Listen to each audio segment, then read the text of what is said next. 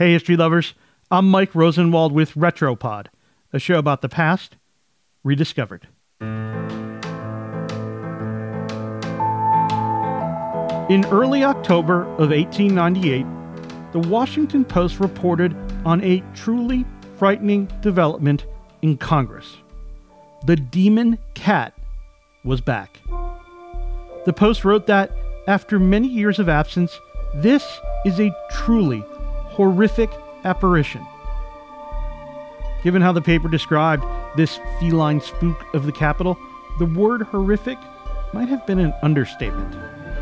It has the appearance of an ordinary pussy when first seen, the paper said, and presently swells up to the size of an elephant before the eyes of the terrified observer.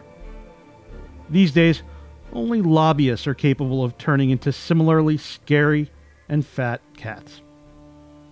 From the mid-1800s to well into the 20th century, the demon cat was the top dog of Washington ghost stories, which is rather remarkable considering other ghostly legends of the nation's capital, like President Abraham Lincoln greeting Winston Churchill as he stepped out of a White House bathtub.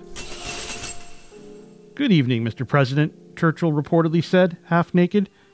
"You seem to have me at a disadvantage."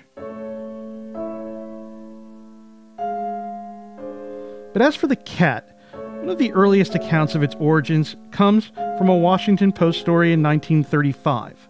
One day, the story said, a Capitol policeman, whose integrity is better than his marksmanship, reported taking a pot shot at a big black cat. From his description, the cat grew as he looked at it. The policeman told the Post that the Stygian feline appeared to have the eyes of Eddie Cantor and the generous proportions of Mae West, plus the disposition of Bela Lugosi. "When I shot at the critter, it jumped right over my head," explained the guardian of Capitol traditions and decorum. The 1935 Post story included new characteristics of the demon cat that, for unknown reasons, were left out of earlier accounts. Listen to this. The eyes of this elephantined alley trooper are supposed to glow with all the hue and ferocity of a fire engine's headlights entering one of Washington's notoriously dark alleys. So, what's the real deal? Or at least the best, or at least official explanation for this legend? Drunk security guards. Steve Livengood, the U.S. Capitol Historical Society's chief tour guide, told Atlas Obscura earlier this year that the night watchmen were often just everyday Joes who got their jobs because they were related to senators. The guards would get drunk and pass out on the floor, and then some friendly cats, presumably hanging around at the building looking for mice, would come lick their faces. Of course, if you are drunk enough, a nice little tabby might possibly appear to be an elephantined alley trooper with glowing eyes. Atlas Obscura further explained that the drunk guards were never disciplined because of who they were related to. So the bosses sent the drunks home and ordered them back when they had recovered from the very scary attack.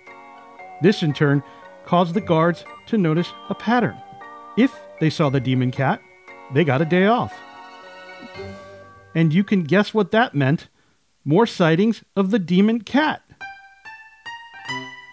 Livengood, the tour guide, said, and that's how history gets written. I'm Mike Rosenwald. Thanks for listening. For more forgotten stories from history, visit WashingtonPost.com/Retropod.